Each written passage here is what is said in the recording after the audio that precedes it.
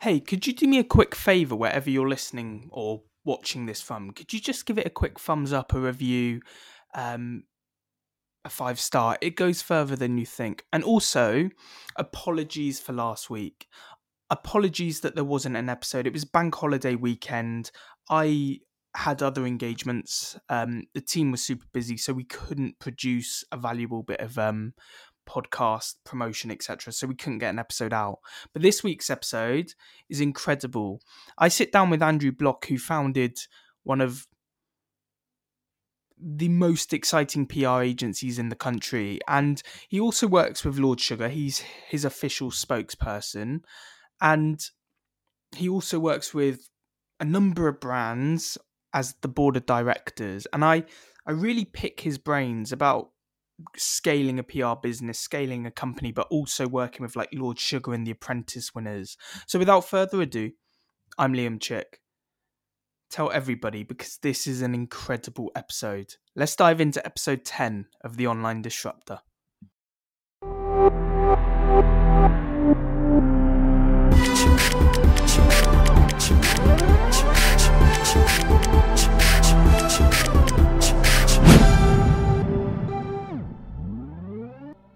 So Andrew, thanks very much for coming on the podcast. It's a pleasure to have you on. You've got quite an interesting, from like the research I've done, interesting CV, so to speak. You built a PR agency. You're a non-exec. You're spokesperson, PR advisor for Lord Sugar. You're board advisors for a number of companies. From what I read, you started with a company called Lynn Frank in about 1995, 25 years ago, something like that. How did that come about? What made you want to go into down that route? Good question to start things off, and good research. Well, first of all, thanks for having me on the show. Very excited to be here. So I'd always had my heart set on a career in advertising, actually. It was my art teacher at school had said he thought I'd be good at it. And I'd sort of clung on to that compliment because no one had really told me I'd be good at much. So I thought I'd go there. And it was hard, like really tough process to apply. And even if you sort of got through the first stage, the second stage, third stage, and I just wanted to work. I'd studied for years and I was ready to graft, basically.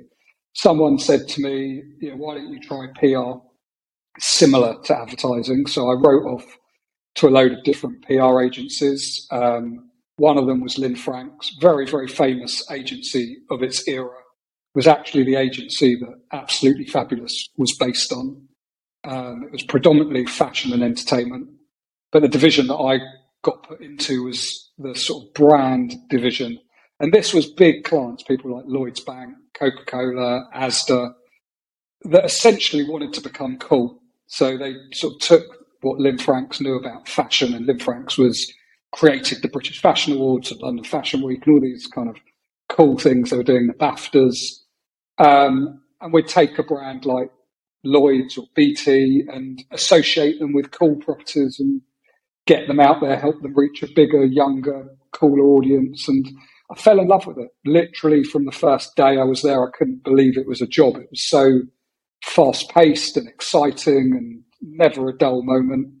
And I never really looked back. That sort of advertising dream just faded into the background. And I think now, knowing what I know now, it was exactly the right thing for me. I think advertising is an incredible industry, but much slower paced, much more strategic, although obviously there's exceptions. But PR was just much more for me, I think. But I didn't really know that at the time. I think you always need to have a bit of luck. And I was lucky to find PR and lucky to find an agency called Lynn Franks, because obviously not all PR agencies are the same. And, again, I look back and I went, wow, this was the agent. I couldn't have been anywhere better, but I'd be lying to you if I said it was all planned and strategic. It was just you mentioned, well. Did you mention like your art teacher or someone persuaded you to go into PR, or like why?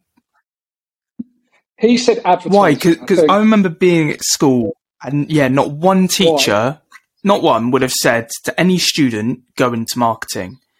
Why did he say that to you? It's funny you say that, actually. I mean, I think that he said it because I was good at art. It was my favourite subject at school. So he saw I had a creative side.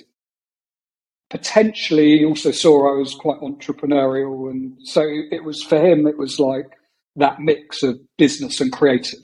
And he was right. I mean, he saw something in me that I didn't know. But when I was at school, I went to a very good school, and, you know, it was all about professions, becoming an accountant, a lawyer, a doctor. And there was no focus on marketing, no focus on entrepreneurship. And, you know, that's changed. And funnily enough, I go back to my school now at least once or twice a year to talk about marketing, to talk about entrepreneurship. We run a sort of Dragon's Den style competition every year with the students, because this is what young people want to do.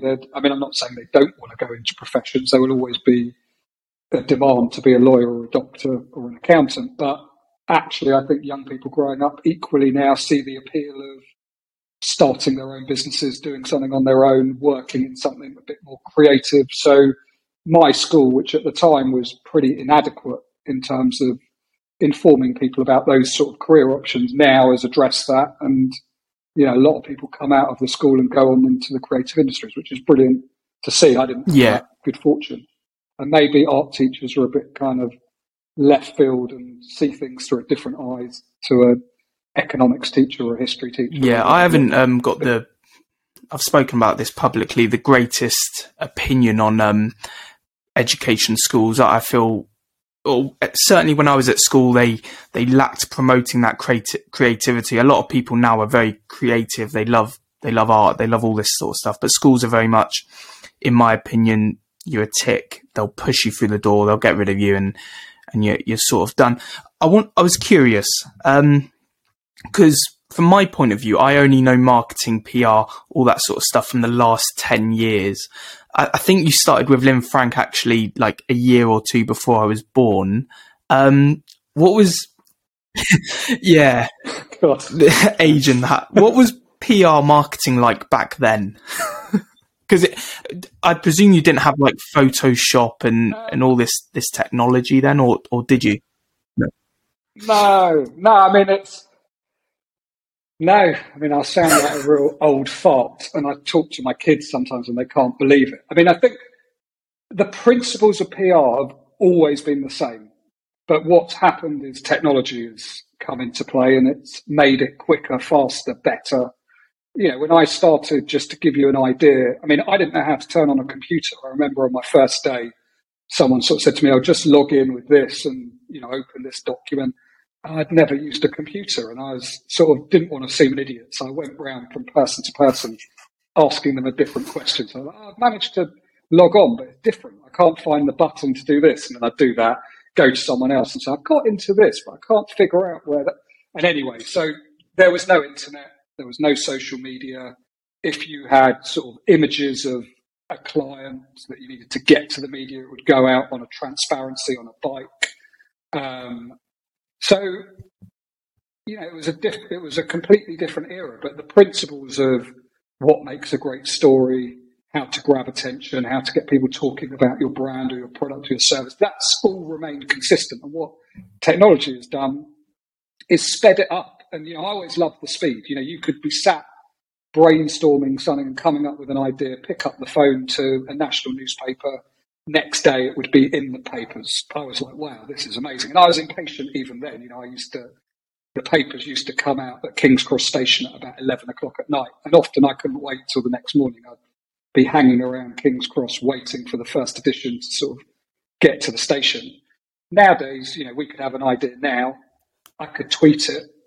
It will be public in seconds. You know, that speed and also the ability to target people and get places really quickly, you know, that's just evolved and made PR even more exciting and more critical. You know, bad news spreads 10 times faster than good news. So that pressure to respond and be quick is only. What do you think about bad news? Because I kind of love it. I think if you're doing something a little bit controversial, if someone's talking about you in a negative way, that is a good impact, surely, like from a marketing point of view. Look, it all depends. I mean, there's that famous adage, no PR is bad PR, or all PR is good PR, whichever way you want to look at it. It's not always the case. I think probably the biggest skill I've learned over the years is having the ability not to always need to respond. Sometimes it's better just to keep quiet, don't fuel the fire, let something just sort of go off and take its course. And, what was today's news is tomorrow's chip paper.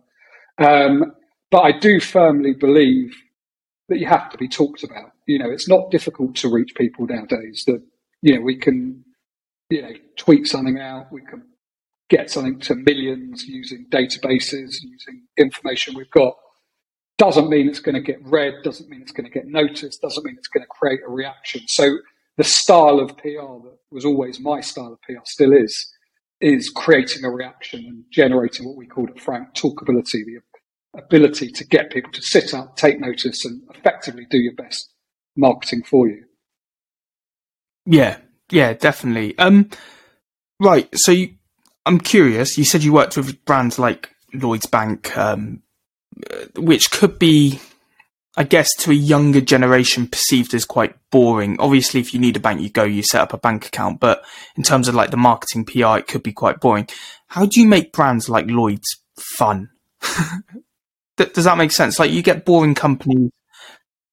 Wasn't necessarily about, of course, yeah. I mean, it wasn't necessarily about making them fun. It was about generating awareness and making them relevant. So, I think at the time, the campaign I was working on, I remember I'm going back to before you were born. So Lloyds Bank at the time, and still is, massive corporate brand. But we put them together with the BAFTA Awards. So it was the Lloyds Bank BAFTAs, and that gave them the ability to hook into entertainment and films and TV, which was an area that their customers were interested in. And it was always about, it's very easy to get PR around better interest rates or savings accounts, but we wanted to take them off the personal finance pages, take them into the front pages, the entertainment pages, onto the news, and just get the brand seen in a different light. And that was, we did the same with brands like Diet Coke, where we created a movie for them, the Diet Coke Movie Awards, which was their own sort of bespoke event. There was brands like Procter & Gamble, who we associated with London Fashion Week, got them involved with catwalk shows and models and the glamour of that. And that was what it was all about, really. But you weren't trying to necessarily make them fun or cool, just about making them relevant to an audience, in the same way that, MasterCard now are big sponsors of lots of entertainment events. Lots of the banks are sponsoring, football teams or entertainment properties. It's just a way of getting your brand out there and making it relevant to a different Do you think audience. that works? So, like, obviously MasterCard sponsors the Champions League, I think it is, or a competition like that. And you obviously see it, and like Heineken and all this, they sponsor these big channels. But does that actually... Because our attention span today is very, very short. And the chances are, if you didn't mention that, I wouldn't have remembered that they did sponsor it. Was it different back then? Do you think now our attention shifted? Do you think these sponsors make? No, it's the same. I think our attention has decreased over time, and that's to do with the internet. And I look at my kids; they don't even want to watch TV programs anymore because they don't have the same attention span. They'd rather watch a 10-minute YouTube video or be on TikTok. But what it does is it builds credibility, it builds association, it builds awareness. And when it's done properly and it's relevant and it's good, you can use those properties. So if you're MasterCard and you're sponsoring the Champions League or you're sponsoring the Brits, it gives you access to tickets, to hospitality, it gives you things you can talk to your customers about. And it's more interesting than just talking about we're a bank. Sure. Right. So 25. But equally, there's plenty of brands that spend a lot of money and, don't sweat it properly. That's why PR agencies are in business, sponsorship agencies are in business, because they know how to maximise these deals. And they're not cheap deals. They're millions and millions of pounds. So you have to make them work hard. And also for a brand like MasterCard, it's international brand. So you're sponsoring a Champions League, you're getting a global audience. It's not just about one market. It's about hitting lots of markets with something that's relevant. There aren't that many properties that have a global appeal. So, that's why they've gone for that particular property. Sure.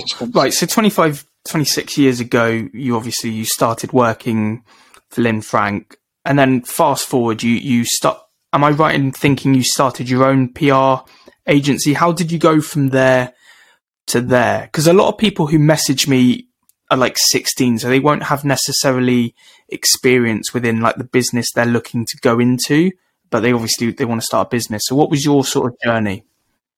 Sure. So I'd been at Lynn Frank's for a couple of years, 2-3 years, and I was enjoying it, loved it. It was in a great place, having a great time as well. It was enjoyable. Lynn Frank's then got bought by a big international agency called Ketchum, global PR agency, one of the biggest in the world. And my MD at Lynn Frank's at the time left at the time of that deal. I decided I would stay on. I think at the time I was already like, maybe I want to try somewhere else, see something different. I love it here, but maybe I'd learn quicker by making a move. And actually what happened with that acquisition was it just meant that I could try something new, but it wasn't like leaving my job. So I was doing that and working on bigger clients, global clients, looking after sort of Carlsberg and their sponsorship of England football team and Liverpool. I was looking after Puma and all of their various different sports people, musicians, that kind of thing. I was working on Mini and Rover and MG, so car brands. I had great clients. But the MD that left Lynn Franks came to me, and he'd gone into the internet. It was 2000, time of the sort of dot-com boom. Basically didn't like it, missed PR. And he was like, why don't we do something together? And I was 26. My gut reaction was like, I just don't feel ready to do this. Love it. Can think of no one who I'd rather do it with. He was, and still is, incredibly talented and brilliant. But have I really got enough experience? And he said to me, and I will never forget this, like, you'll never feel ready. And he was right. And I just sort of went through that thought process of almost in a bit of a negative way, like, what's the worst thing that can happen? The worst thing is it doesn't work out. And I'll go grovelling back to my old employer who didn't want to lose me, or I'll be well qualified to go somewhere else. So I gave it a shot and never really had any dreams or aspirations of what it would go on or what I wanted it to go on to become. I guess I just didn't want it to fail. And, 21 odd years later, 22 years later, it's one of the most successful agencies in the country. It's done some incredible work, and I could never have dreamt that at the time. But yeah, it did feel like a big move. Scary. Did you have because I remember when I started, I didn't bother with business plans because I've always found that plans never really go to plan anyway. You can have a vision of where you want to go, but it'll never truly be like that. Did you have any business plan? Did you do anything like that, or? We did, yeah. I mean, it was more, we did have plans, but it was much more sort of driven by targets. We knew how big we wanted to be. And what we did was, there's the industry sort of Bible for PR is PR Week. Every year they publish a table of the top 150 agencies in the country, which shows their fee income, their staff, their growth. So we looked at the best performing agency of its time, the one that we admired and would like to be. And we looked at where they were at year one, and we were like, okay, that's our target. They were at X 100,000 or whatever it was. That's where we want to be. And we tracked them until the point where we overtook them. And I think that took us they'd been going for about 7 years. We got to where they'd got to within about 3.5 years. And then we looked at the next sort of bigger, better performing agency, and we're like, okay, we're going to go after them. And we did that. And once we reached them and got to that level, took the next one. And it was like an ongoing, but that was sort of, I always feel like you need to have a target. You need to know what you're trying to achieve. Otherwise, you can't measure success. It's all very well to come to the end of the year and say, it's a good year. But was it? What did you set out to do? And the only way to figure out what is good and what's not is to benchmark it against someone else or what you've done previously. In terms of an actual sort of business plan, I mean, we kind of did. I might be doing ourselves a disservice to say we didn't, but I don't remember it being super formal and rigid. But we had an idea of how we wanted to go out there, which clients we wanted to target, what we needed to do in terms of marketing in order to attract those clients, how much money we wanted to make, how much we could afford to spend on staff, what we wanted our margins to be profitable. So that was always there right from day one. I remember when I started mine, I was on my own. I was sole trader in a garage in a little village in Devon.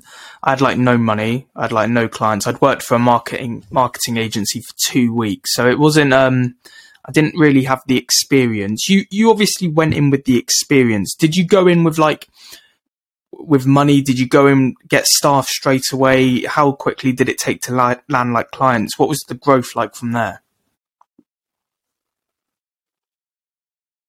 We had an investor to begin with. So one of the sort of prompts for starting up this agency is my partner, Graham, had an internet agency, as I mentioned. He was working with a marketing director, a guy called Philip Lay, who was an absolute genius, still is an absolute genius. He was the marketing director of Sky, he was the marketing director of Sega, and then he set up a business called Branded, which basically helped businesses with their marketing. And as part of doing that, he would recommend them an ad agency, a media agency, a PR agency. And he said to Graham, really tough to recommend a good PR agency. I don't know who to recommend without sort of getting egg on my face and it being a poor recommendation. So what if we were to set up a PR agency and I'll put clients your way? So we did that. And they took a stake in the business. So from day one, we didn't have a huge amount of staff. I'd brought someone on alongside me. Graham initially was sort of, I'm not going to be hands-on, I'm going to be sort of chairman and you run it. And I was like, okay, if I'm going to run it, I want to do it with someone else. So I brought on a fantastic girl called Nadia, who I used to work with at Ketchum. And there was the three of us. We had a PA, which with hindsight was probably a bit unnecessary, but it was sort of what you did at the time. And then we started recruiting relatively quickly. And we were successful. And within about 6 months, we were already beginning to resent that investment. Because we're like, hang on a sec, we don't really need their money. We're funding ourselves already. They got quite a big stake in the business. They've introduced us to everyone they can possibly introduce us to. Where's the value? It wasn't their fault. I mean, but this is what can sometimes happen. And we were very fortunate, actually. Again, showing my age, but they had an opportunity to be bought themselves. And the people that were buying them looked at their business, saw that they owned this crappy little PR agency that was making 5 pence and said, we're not interested in them. So it makes the deal a bit complicated. Just get rid of them. So we had the opportunity to buy ourselves out, which we did. So we took back their stake and had 100% of the business ourselves. And then actually, as time sort of will tell, what happened was 9/11 happened. The whole market completely crashed. Their deal fell through. But by that point, we'd already exited it. And it was a real blessing because when we came on to sell our business, 7 or 8 years later, it made an unbelievable difference to what we received as entrepreneurs versus what we would have done had we have had these external shareholders. But, the thing with PR is you don't need a lot of money to set up. There aren't really many barriers to entry, which is why you have we have thousands and thousands of sole traders, 1 and 2 and 3 man band companies, because really what do you need? You need a laptop and a phone. And that's it. Nowadays, you don't even need an office, although arguably you never have. But so, I'd always say to anyone who's thinking about getting investment, do you need money? And if you don't take it. Much better not to take it. And what is the best way of getting that money? Is it getting investment from a strategic investor that can help you and help you grow through their network and their knowledge? are you better to take a bank loan? Are you better to go to the bank of mum and dad if you're privileged enough that they can lend you $5,000 to get up and running, or whatever it is you might need just for the first month or so?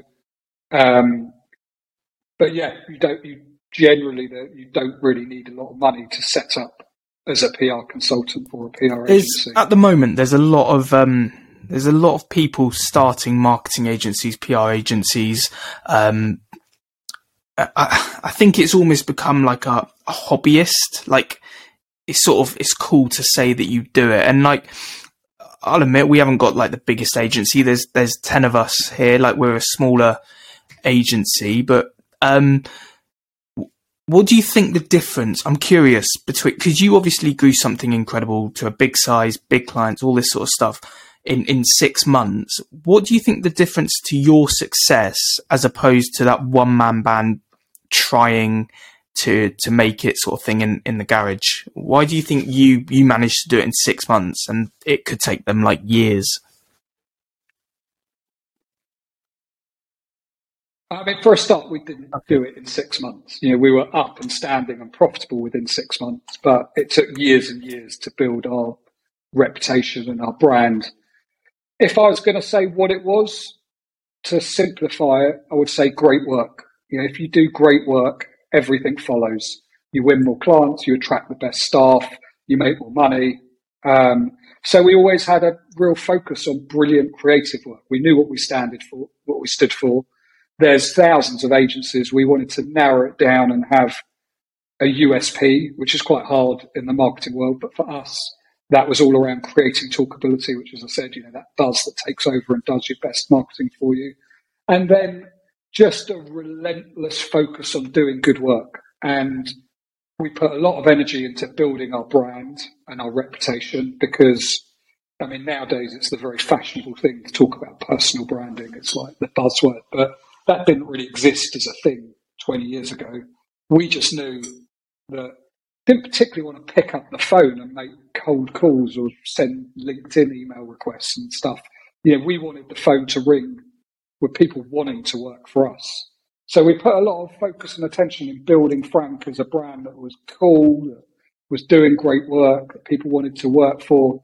And that strategy has remained true right until this very moment, in that we have an incredible amount of new business coming into us without us having to go out and sell ourselves. And if someone comes to you, they've already decided they like you. It's much easier to close the deal. So that was always our focus. And I think that's what's stood us apart. And, one of the great testaments to Frank is, obviously hundreds of agencies have been and gone during that period. And, the management team up until this day have been able to ensure that Frank stayed relevant and stayed cool and was on the pitch lists of the biggest and best clients. And that's because you have to constantly evolve, and you're only really as good as your last campaign. You can't hark back to, in 2006 we did this campaign. No one cares. It's about, what did you do last week? What did you do last month? What are you doing tomorrow?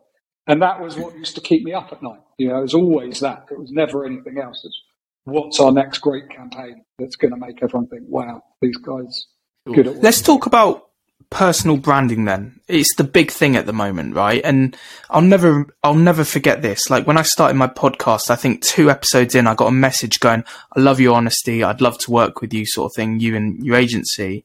And like, I've never really had that before. And then I started like focusing on the podcast, putting video content out, all this sort of stuff. And I noticed people more engaged in almost me than the agency, like Instagram, Twitter, Facebook page.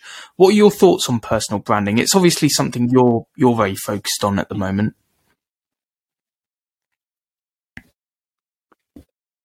Well, it's something that I've always done just naturally, without knowing that it was personal branding. My view was that as the sort of figurehead for Frank, and it's no longer me because I'm non-executive, and Frank is bigger than any one person and always has been. But that was my way of saying, hey, we've just done this. And in other words, you want someone to look at it and think, oh, they could do that for us. I was always an early advocate of Twitter. and saw it as a fantastic way to connect with other people, to showcase what you're doing. LinkedIn also came pretty naturally to me. Everyone's got their own style of doing it. You see some fantastic entrepreneurs that have great personal brands, but I could never replicate that because it's not my personality. It's not my way of doing it. I just did it in my own way, to use that sort of much overused word, authentically.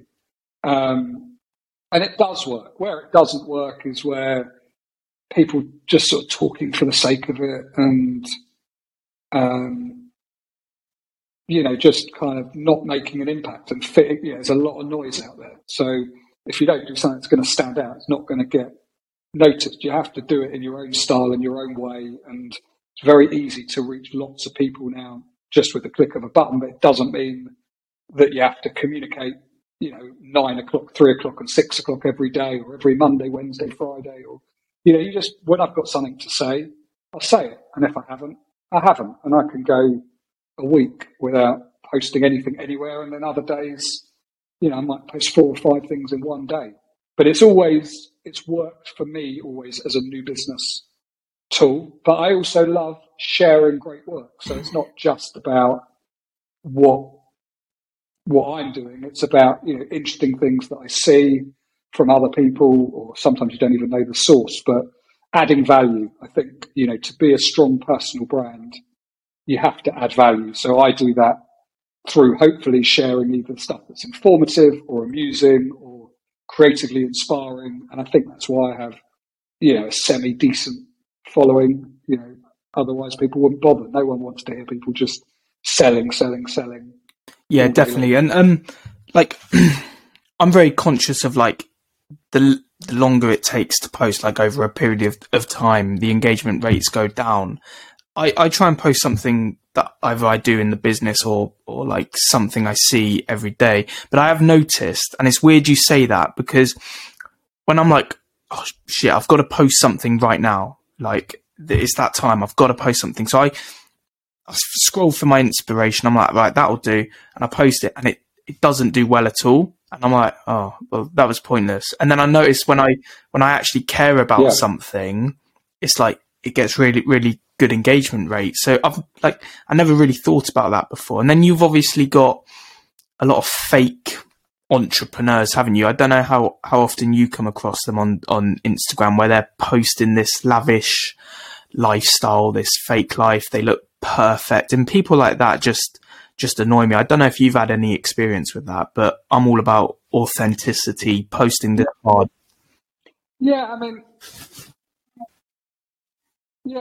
Look, different things appeal to different people. So there are especially young, impressionable people that will see someone, driving a Ferrari, wearing, a Rolex, and that to them is what they're striving to achieve, and they buy into it. It's not my style, even if I did drive a Ferrari, which I don't, by the way. I wouldn't be posting. I don't post anything particularly personal, especially on Twitter and LinkedIn. Instagram, for me, is a bit of a blend. And if you really scrolled through every single picture, you could build up a bit of a picture of my life. But it is my life. I'm not trying to show off or pretend to be something I'm not. But there's an audience for everything. It's the same as when you go to big sort of speaking conferences, and I see a lot of, the work I do with Lord Sugar, I see a lot of young people sort of come in and they kind of expecting in an hour to be entrepreneurs just by listening to what he's got to say. And hopefully, over the course of an hour, he will inspire them and teach them something, but he's not going to turn someone into an entrepreneur in an hour. He famously sort of says, you can't go into Boots and buy a bottle of entrepreneur juice. You can't. But if you've got it in your DNA, which I think I have, which you clearly do, you will be constantly learning, soaking up information, wanting to strive to better yourself, to challenge yourself. And therefore, you're open to messages from people that can help. I mean, I just, the beauty of social media is you don't have to see things you don't want to see. So if I think someone is full of shit and their posts irritate me or annoy me, I just don't unfollow them. I mean, it's, there's someone else will be incredibly inspired by them and will learn from them, but it's not for me. So you've got to find who your audience is and in my opinion, you've got to be yourself. You can't trying to be someone else. You're going to get exposed at some stage. People can see through it straight away. So I've never, ever had anyone sort of write anything on my behalf or post anything on my behalf. It's for good or bad. What you see is the reason I do this podcast, actually. Like, you asked me this question, I obviously explained the audience, but I think the truth is, I always think back to when I was like that 17-year-old kid and what sort of stuff would I want to listen to? But also, like, I think I'm entrepreneurial. I'm a long way off, like, making it, like, I've got a longer journey to go, of course, but I'm very interested in, like, learning. Like, there's something really interesting about the human psychology side of things. Like, you're interesting. I've spoken to footballers, like, what makes them put in the work and all that sort of stuff. What do you think makes an entrepreneur? Are they born or are they made?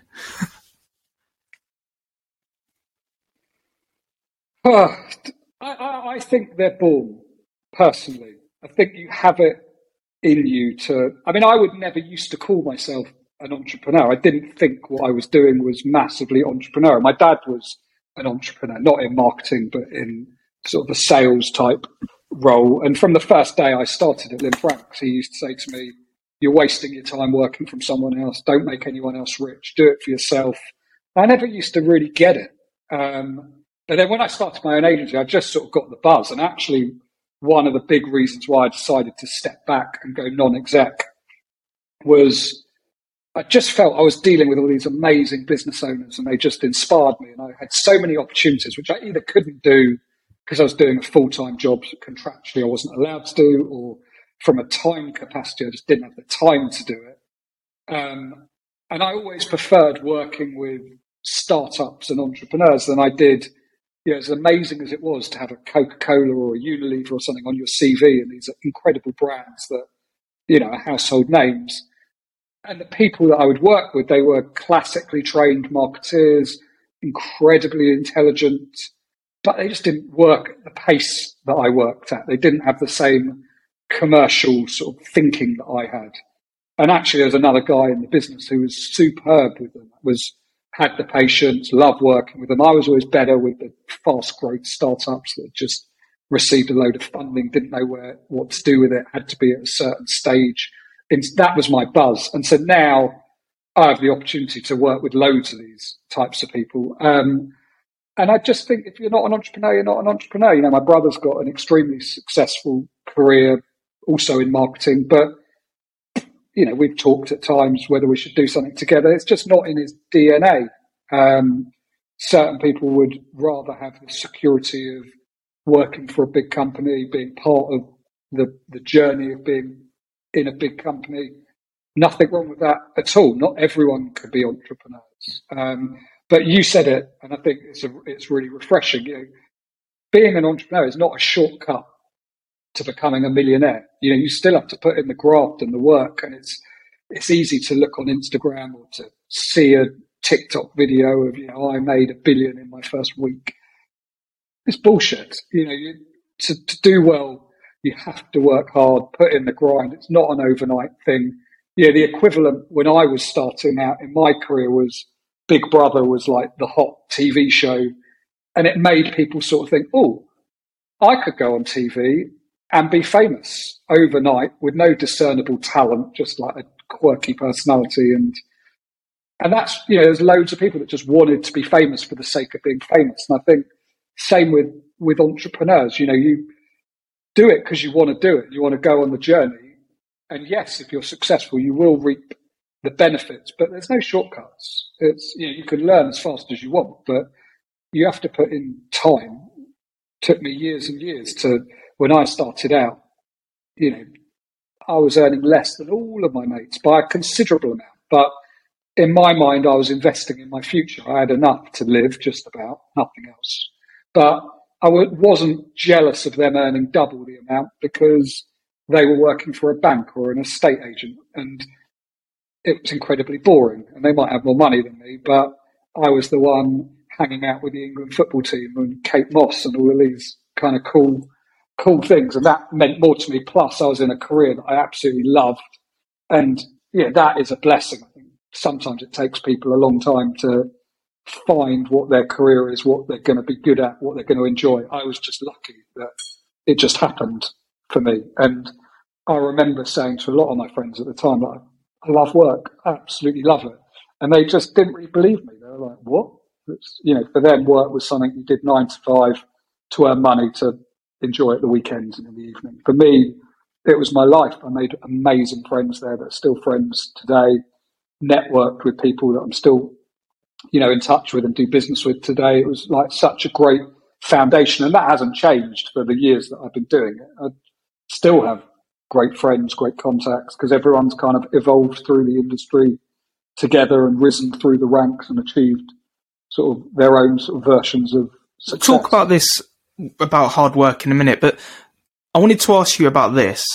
Someone came on my podcast, I think about 6 episodes ago, and I'll never forget this quote ever, and I resonate with it. He said, most successful people have daddy issues. And like, do you get what I'm saying?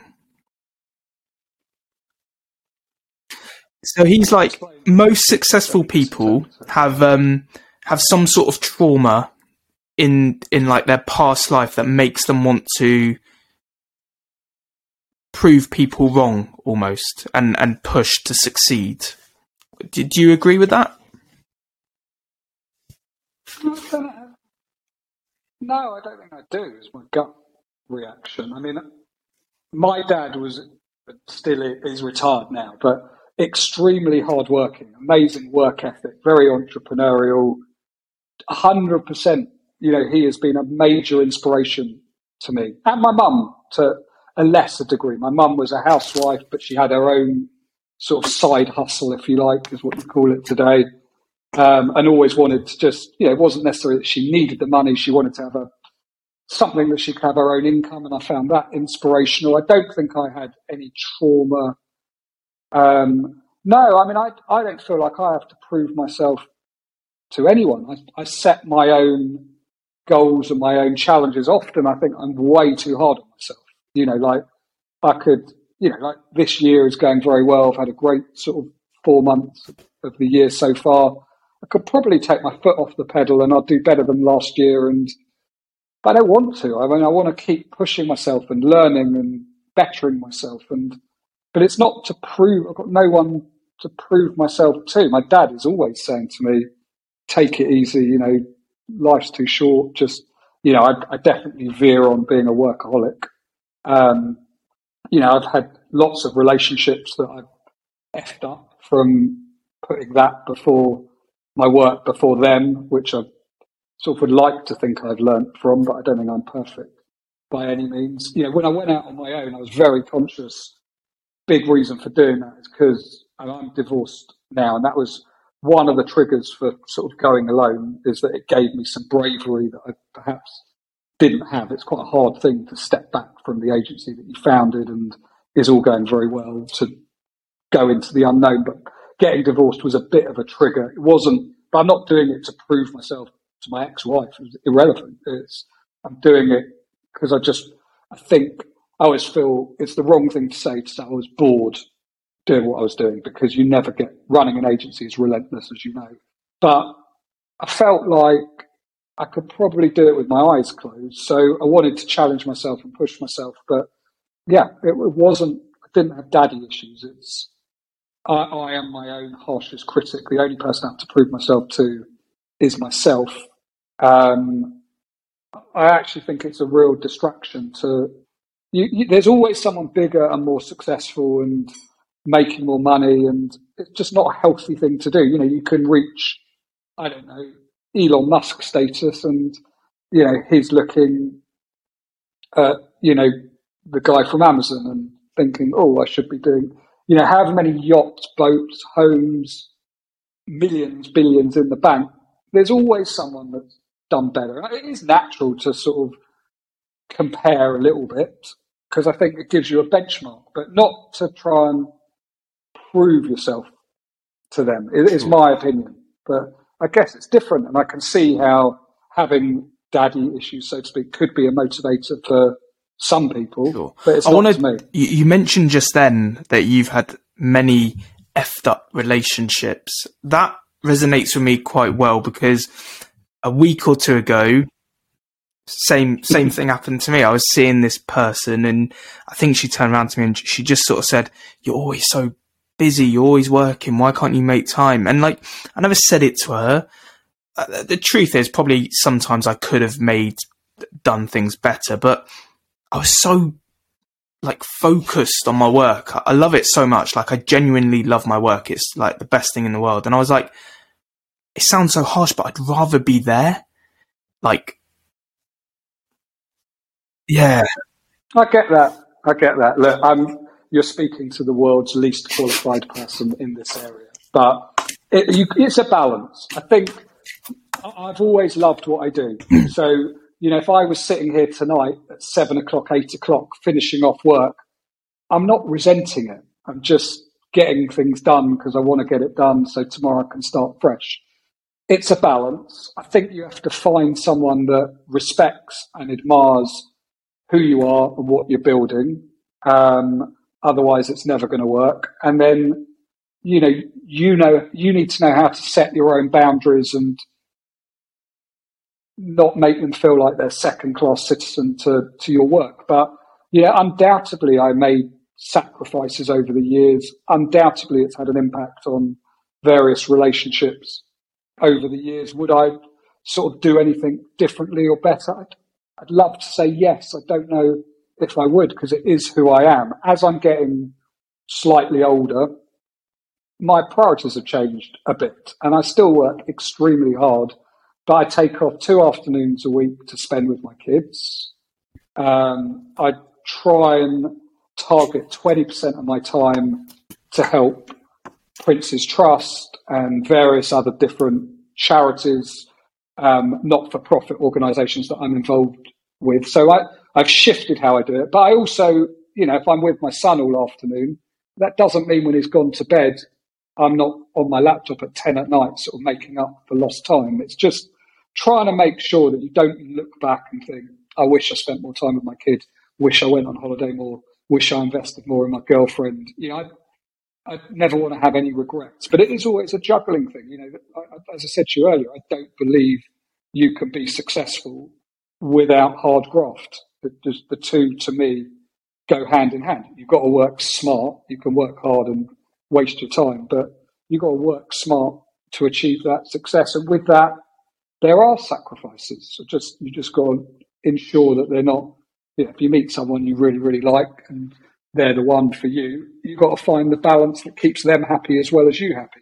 You're never going to stay with someone that has no respect for your job, doesn't care why you're doing it, because that's your love. They don't necessarily need to understand it, but they need to respect it and see that it makes you happy and shouldn't resent you for it. And you should, you're in a lot of ways, I feel like your top priority should be yourself, but that doesn't mean you don't respect other people. You've got to find that happy medium. I think, and I'm 23 as well, so I'm going to go through a lot more probably of these. I'm trying to find that balance, and it's hard at the moment. I'm loving it. I'm meeting new people. I'm speaking to cool people. One thing the final thing on like business and stuff I wanted to ask you before we move on to what I'm sure a lot of people are wanting to hear about, and that's like Lord Sugar, The Apprentice, that sort of stuff. There's this, it's almost a trend at the moment. It's very much a fashion trend of burnout. And like, you should be working almost 24-hour days. You should be like 6 a.m. to midnight. And I'm not going to lie, through the first year of like my business, I was up at 6 a.m. I was working to like 1 a.m., 4 or 5 hours sleep. I never truly burnt out because I loved it, but a lot of people believe that that's how they should be working. What do you think about that?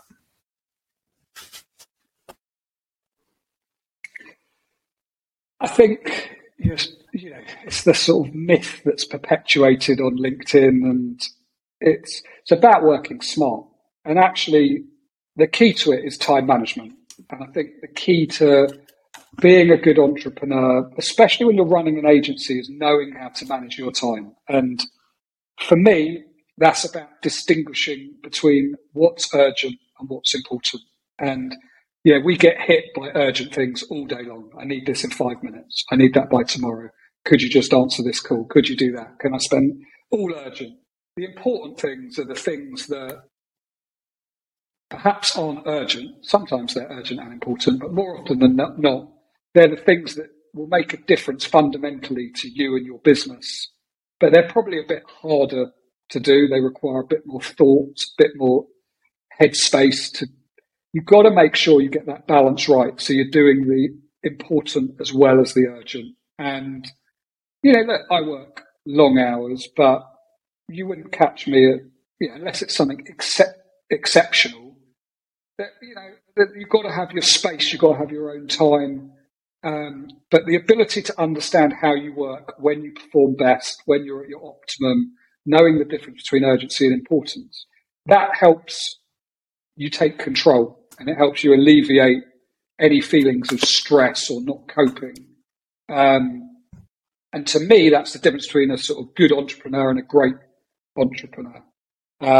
We do talk about burnout a lot, and I think it's tougher now in an age of being always on, having, emails on your phone. I get messaged by anything you can think of, WhatsApp, Instagram, TikTok, phone calls, texts, emails. You just got to know when to shut off sometimes. And especially with working from home, I think it's brought about lots and lots of advantages. But it's also, I think, people's boundaries have changed. Everyone's working, you've got working mums that might not work between 3 and 7, but then the kid goes to bed and they're on their laptop. You've got people that might want to play golf all morning and then they have to work at the weekend. But just because they're working like that, you don't have to feel the need to respond immediately. You've got to figure out what's right for you. And, you don't want to burn out, but at the same time, you shouldn't be scared of hard work. And I do think some people are a little bit scared of hard work. You've got to work as hard as you need to work or want to work to achieve what you want to achieve. And to do that, you've got to understand yourself and you've got to understand the boundaries. And everyone needs time off. And, especially when you're young, I think, yes, being young is the best time to work hard. You've got the biggest energy. The sooner you achieve success, the more you set yourself up for future life. But at the same time, you're young. You want to go out. You want to get pissed every now and again and have a hangover. Life shouldn't be work. It is about, I don't necessarily believe in work-life balance. I believe in just blending work and life so it works for you. And for everyone, it's going to be different. So, for me, certain days of the week, like a Monday, I'm not bothered if I work till 10 o'clock tonight, but tomorrow is a night where I'm seeing my mates. So come 6 o'clock, computer off, and it can wait till Wednesday morning. And you've got to find a routine that works for you and not make too many sacrifices and enjoy it. Because if you don't enjoy it and it gets to the point where it's unenjoyable, you're not going to achieve the best that you can achieve. Right. So you are Lord Sugar's PR advisor. You're his spokesperson. That's quite an impressive gig. First and foremost, I think the big question is how? How did that even come about? How? Came about, so if you remember, we were talking about the investor in Frank in the early days, and they introduced us to Amstrad, which was his business at the time. And they had a product launch. There was a guy called Nick Hewer who did Alan Sugar's PR for years and years and years. He was an advisor on The Apprentice. He retired, I think, in about 98, 99. They'd employed another PR agency to do the launch of this product, hadn't worked out. So we got an introduction. And cutting a long story short, sort of we won the business. I wasn't involved with Alan Sugar. It was sort of, he sort of had quite a scary reputation at the time. And I just sort of, in my mind, there was no need to be matey with the CEO. I was quite happy dealing with the marketing director and the marketing manager. But inevitably what happened over time at product launches, at events, he was the face of the company and he would be there. And we just got to know each other sort of slowly. And when you do someone's personal PR, there's a lot of trust involved. You know lots of stuff. You have to get used to them as a person. You have to align in terms of the ways you work. And it just built and built and, has continued to this day. But that was how it started. It probably took a good couple of years to sort of win his trust. And then, of course, The Apprentice started in 2005, and his profile, he was already very, very well known as a business person, but it took him to mass market when he was a household name. Tim Campbell, almost overnight. Was that the first one? Yeah. Yes, that was the first. There's this persona, isn't there? And I don't know where it comes from, whether that's like through telly or through like his opinions or a tweet or his tweets, that he's scary, he's a bit of a twat, he's outspoken. What's he actually like? I imagine he's a really nice guy. What you see is what you get. So he's very direct, very, very smart, doesn't miss a trick, incredibly sharp, brilliant attention to detail. Probably the bits you don't see so much are got a brilliant sense of humour, extremely loyal to everyone around him in his sort of inner circle, employees, family, friends. Very trustworthy, loads of integrity, very generous. So I think you sort of see on The Apprentice sort of one bit of him, which is accurate. It's a slight caricature because it's a TV show, but it is him. You don't want to get on the wrong side of him. You don't want to bullshit him. You don't want to kind of do anything wrong, but you probably don't see that sort of warmer, more generous, more loyal side to him. And I'm not sure. Yeah, he's incredibly sharp and astute. He can take a business and grasp it in seconds. I'm not sure you see that necessarily on the show. And he doesn't suffer fools and he'll stick up for himself. And yes, he's opinionated and he'll fight back. And he's not a wallflower. So, but look, we've worked together for years and years and years. So, I think I understand him pretty well, and he's been fantastic. He gets a lot of backlash, doesn't he? Do you reckon that's because he's very opinionated? Would you advise people being opinionated? Because he's almost a little bit like, not as extreme, a bit like Piers Morgan as well, who is also very opinionated. Two people who I think who rank highly. I think they're quite inspiring due to having the option to speak their thoughts. What do you think? Would you agree with that? I think they've both built careers on having opinions. And to me, the most boring thing in the world is not to have an opinion. I guess it's another thing whether you want to voice that opinion in public. And for me personally, if I haven't got something nice to say, I don't say it. That's what my mum always sort of said to me, if you haven't got anything nice, don't say it at all. And I've always sort of maintained that. But I think when you've got a Piers Morgan or a Lord Sugar, they've got an opinion and they're not afraid to stick up for it. And they're not afraid to be criticised by it. And I think that's what makes them interesting. I think the world is full of sit on the fence wallflowers. And, what you have to remember is in this social media generation, there's very little opinions you can have without offending someone. You can say the sky is blue and there'll be someone that will be replying on Twitter saying, no, mate, it's green.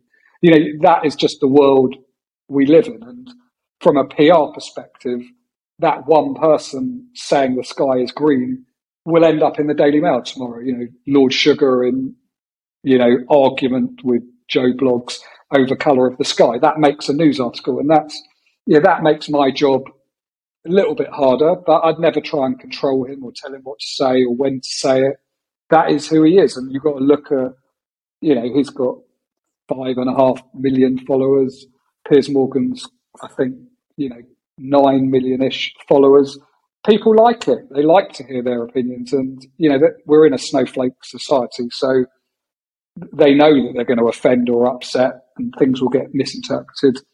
But they don't really care because that's who they are. They're good mates. And that's do you like two sides of the same coin. And there aren't many people. Do you like it when they say something controversial? Are you like, oh, yes, this is good PR now. We're going to be talked about here?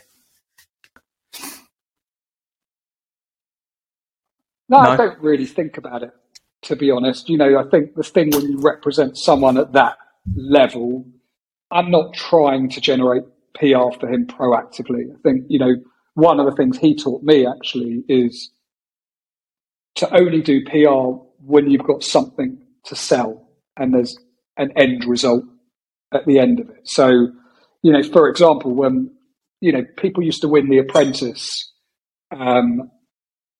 and we didn't have a business ready. We knew they'd won it. We knew there'd be an investment, but it would take sort of 3 months of hard graft to get the business in shape. And I would, the show would finish, I don't know, whoever, Tom Pellerow or someone would win the show, but we hadn't set up the business, and I'd have hundreds of media inquiries. Can we interview Tom? Can we interview Tom? And he was the one that taught me, like, well, no, just say no. And let's hold back, wait till we've got his product ready, his company ready, then we'll do interviews. And that's a really valuable lesson. There's plenty of people that do PR for the sake of doing PR.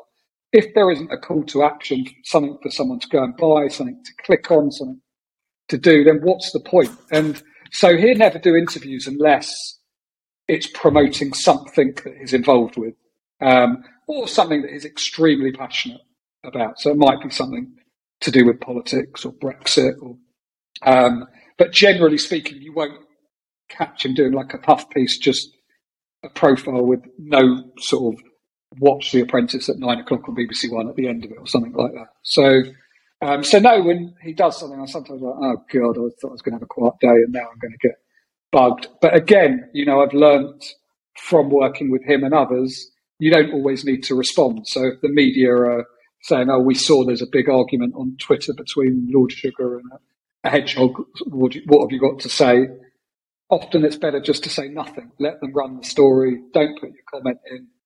By the next day, it's forgotten about. If I give them a quote, it elevates the story. It makes it bigger in the paper. Then they go back to someone else, asks their opinion, and you just got to learn when to keep your gob shut sometimes and be quiet. And he's taught me that, because it takes a strong character to resist the urge. It's a bit like if you have an argument with someone, you're always don't want to be that person that's always, and another thing, and I told you that. And sometimes you just let it go, let them get the argument out, take a bit of a punch on the chin, and then get up and start again. So, but it's hard to do that. There's always this tendency to want to argue back and get your point across. And you obviously deal, I think I read, correct me if I'm wrong, you now manage the PR for the Apprentice winners. On The Apprentice, obviously it's a TV show. Yeah. The producers are gonna want to pick out like the juicy bits, the bits where the candidates necessarily look shit in different tasks. Does Lord Sugar have any say? Do you know in that? Because obviously, do you get what I mean? It looks a bit fixed sometimes, doesn't it? It's not fixed. It's a factual entertainment show, and it's designed to be entertaining. What happens, happens. What you have to remember is that show is filmed over an intense period of time. The candidates are under massive, massive pressure. They've got sleep deprivation. They're being asked to make lots of decisions very quickly. It's very easy to watch it as a viewer and think, oh, you morons, I could do that. I guarantee if you put some of the best business people in the country into that apprentice environment, they would not fare much better than some of these candidates. Of course, you get the odd idiot, get the odd kind of, oh my God, what a fool. But generally, it's just a sort of an output of the fact that, they're under pressure. And of course, the show is edited. So, an hour-long show has probably taken 25, 30 hours worth of filming. So, of course, they're going to cut it into the most entertaining bits, which will be the bad bits, the funny bits, the really good bits. They're not going to show you the sort of mundane, boring stuff, which sometimes, I always find that every year the media will say, another bunch of 16 idiots. But, you've only got to look at the businesses that have won that show, the people that have risen to the top, and the success that they've achieved. That's the whole purpose of the show. You're trying to whittle down 16 candidates to one eventual winner. And ultimately, as long as that winner is strong, doesn't really matter what. What actually happens after The Apprentice then? You obviously win 250 grand. Does Lord Sugar bank transfer it to the business account and that's it? It's all over. They crack on and he gets you to sort of deal with them. No. It's very, very involved. So the £250,000 is an investment into a stake in the business. But then, him and his team, of which I'm an extension to that, will work on developing the business plan and advising and mentoring. And, the thing about him is he's on it. I mean, and he's a great testament. If you love what you do, you continue doing it. He's 75 years old. Promise you, I could email him now. He'd reply within 5 minutes. Doesn't matter what time of the day, night, day of the week, because he loves it. So he's really, really involved. Of course, he's got, an accounts team, a legal team, a team of people that look at trademarks and stuff like that. He's got me helping with the PR side of things. But no, he's incredibly involved, obviously involved in board meetings. But generally, where his strength is he'll see a business and he'll look at it from all the different angles of how you can scale it and grow it. So with Harpreet, already, she had 2 shops. We've already transformed that into an online distribution business. You can order Oh So Young sort of cakes and have them delivered. We're now working on an expansion plan for new stores. And, he was the one that sort of could see how you could take something of a certain size and scale it up. So no, he's very, very involved. He's got an incredible eye for detail, incredible memory, and he's on it. Yeah, he's on the detail. Harpreet, this Harpreet winning the deal caused a bit of maybe controversial. I read in the newspaper because obviously her sister was involved. Her sister shared it as well. How did that? Yes. That's an interesting one. How did that actually work? Because he's going into business obviously with Harpreet and not the sister. How did that work? Yeah, it was probably a bit more dramatic on the TV than it was in reality. She was involved in the business. He hadn't met her, but I think he trusted Harpreet and could see that the business was doing successfully. So her sister is still involved, still a director, and in some ways he got 2 entrepreneurs for the price of one. But he trusted Harpreet and her judgment. And I think whether Harps would have sort of walked away if he didn't want the sister, then I don't know. But why would he say he didn't want her? She's an asset to the business, and now working with them both, I can see they're both integral to the running of the business, integral to the success of the business, and he figured that out quicker than I did. So it was never really an issue. But I think it was good TV, good drama, and never as much of a big deal as the media made out. Is it actually true that the 2 finalists and even the producers don't know the winner until a day before? Because I've read or I've heard that they filmed 2 scenarios where both could win, both get fired. How does that work? The winner finds out. I mean, sometimes a few hours before. It's completely secret. And yeah, I mean, it sort of varies from year to year. Sometimes it's a couple of days before, but this year they found out. I mean, I don't know, 3-4 hours before. So yeah, it's you want to keep the final secret and don't want anyone to know. So that's the best. Do you reckon Lord Sugar would know? Wouldn't he? Would he make a decision when it was filmed, or a week before or something like that? I think it changes from candidate to candidate. So some years he figures it out quite early, other years he's completely torn. And I think he always holds back his decision to the end in case he changes his mind. But I think it's like anything. Sometimes, you can't. The process is the process. So, he's not paying any attention really to their business plans or anything like that up until the stage where it gets to the last 5 or so and the interview stage. And then, yeah, I mean, look, sometimes I guess it's like if you were interviewing people for a job, sometimes you sort of get a gut feel in 5 minutes, they're the one.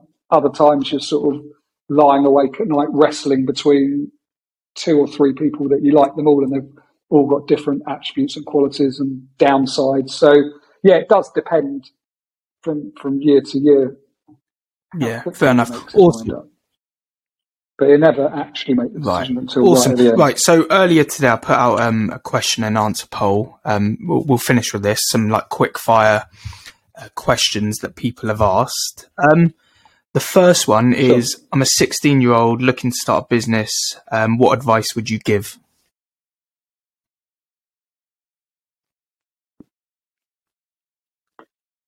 I would find something that you're passionate about, you know a little bit about, and you enjoy. There's no point saying, I want to start a car manufacturing business or an airline. Be realistic. But, look at your passions, your interests. I think, the amazing thing that's happening at the moment is anyone can start a business and make money relatively easy. It doesn't have to be an agency world like we're in. Look at sort of, my eldest son, who's 17, he's got friends that are making hundreds of thousands of pounds already, just like selling luxury designer gear or hard to get trainers. And that's their passion. They grew up wearing the latest Air Jordans or whatever it might be, Off-White, Supreme. And now they've taken that passion and they've used it to make a business. If you love photography, then think of something you could do along the lines of photography. If you love making videos, think of something in videography. But find something you enjoy. I think that really helps, and try and turn your passion into a business, or at least be aware of what your strengths and weaknesses are. So if you're a great writer, look at businesses that have sort of written skills at their core. If you're great at speaking, love presenting, look at industries that you could use that strength. There's no point. I was always terrible at maths. I'd like to think I'm a little bit better now, but I was never going to do anything that required maths to be the core focus because I hated it and I wasn't very good at it. English, art, media was always my thing, and that's what that would be sort of loose. Cool. The next one is, my mum wants me to go to university, but I don't want to go. He's basically asking, do you think he should say no? Do you think he should go uni? Do you know what? It's such a hard question to answer because, whilst it's right for some people, it's not for others. Again, with my son, who's going to university next year, we had the same discussion. And what I said to him, you take this advice with a pinch of salt, is like, don't think about it as just working and studying for another 3 years.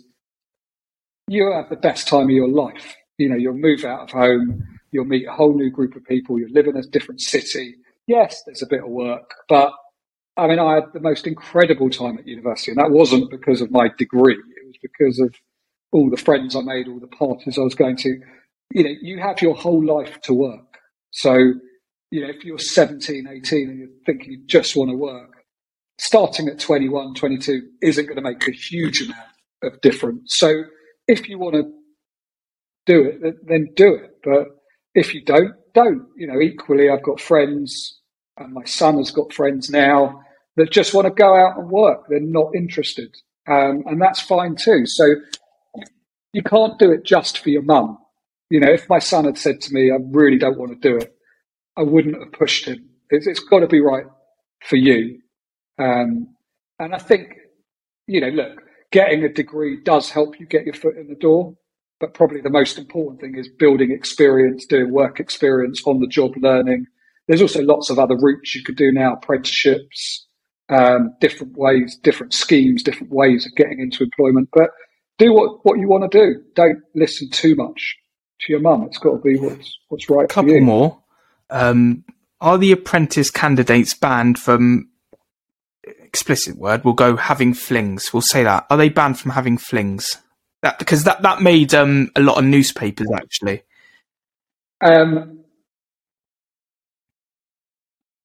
there is a sort of a rule book, which, to be honest, I've never read or seen, that sort of they get when they enter the house. And I think they're encouraged not to, is my take. But the truth of it is, I don't know whether it's explicit or not explicit. I'm surprised they would have any time to really have a fling. So, two more.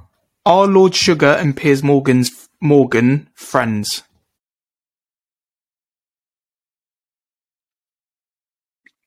they are at the moment. Yeah, they had a big fallout a couple of years ago over the pandemic, and they're both quite stubborn, and they both thought they were right. The reality is, it was the sort of who was right and wrong was probably somewhere in the middle. And then I think they realised after about a year and a half of not speaking, that they actually really like each other and had fun and enjoyed each other's company, and they kissed and made up. So they're very again. similar, aren't they? They are. They are. Remind me what the argument was about. What side was which? It was to do with COVID, and Piers was, in the early stages of the pandemic, very, very worried about it, was really sort of bashing the government and telling everyone to take it super seriously. Lord Sugar felt he was sort of scaremongering and doing it for his own personal ratings and profile. And, they both, they're probably both right and both wrong.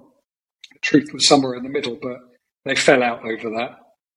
And I think it's sort of indicative of a very strange time we all went through. If you remember, go back to like March, April 2020, the world was like, we'd never seen it before. And it was scary, and it was unknown, and it was unprecedented. So it was sort of reflective of that time, and they both just had real opposing views on it. And then I think over time, realised that the truth was somewhere in the middle. Nice. I can't wait for their next Twitter spat, which gets super high engagement and promotes both their personal brands. But final question. This is asked every time, by the way. Do you like chicken nuggets? Final one. Yeah, I love chicken nuggets. I quite easily work my way through Good man. chicken nuggets in one go. No, love that. Well, and Andrew, thanks very much for coming on, mate. It's been a very insightful podcast, very insightful conversation, and yeah, I really appreciate it. Pleasure. No problem at all. Awesome. Take care.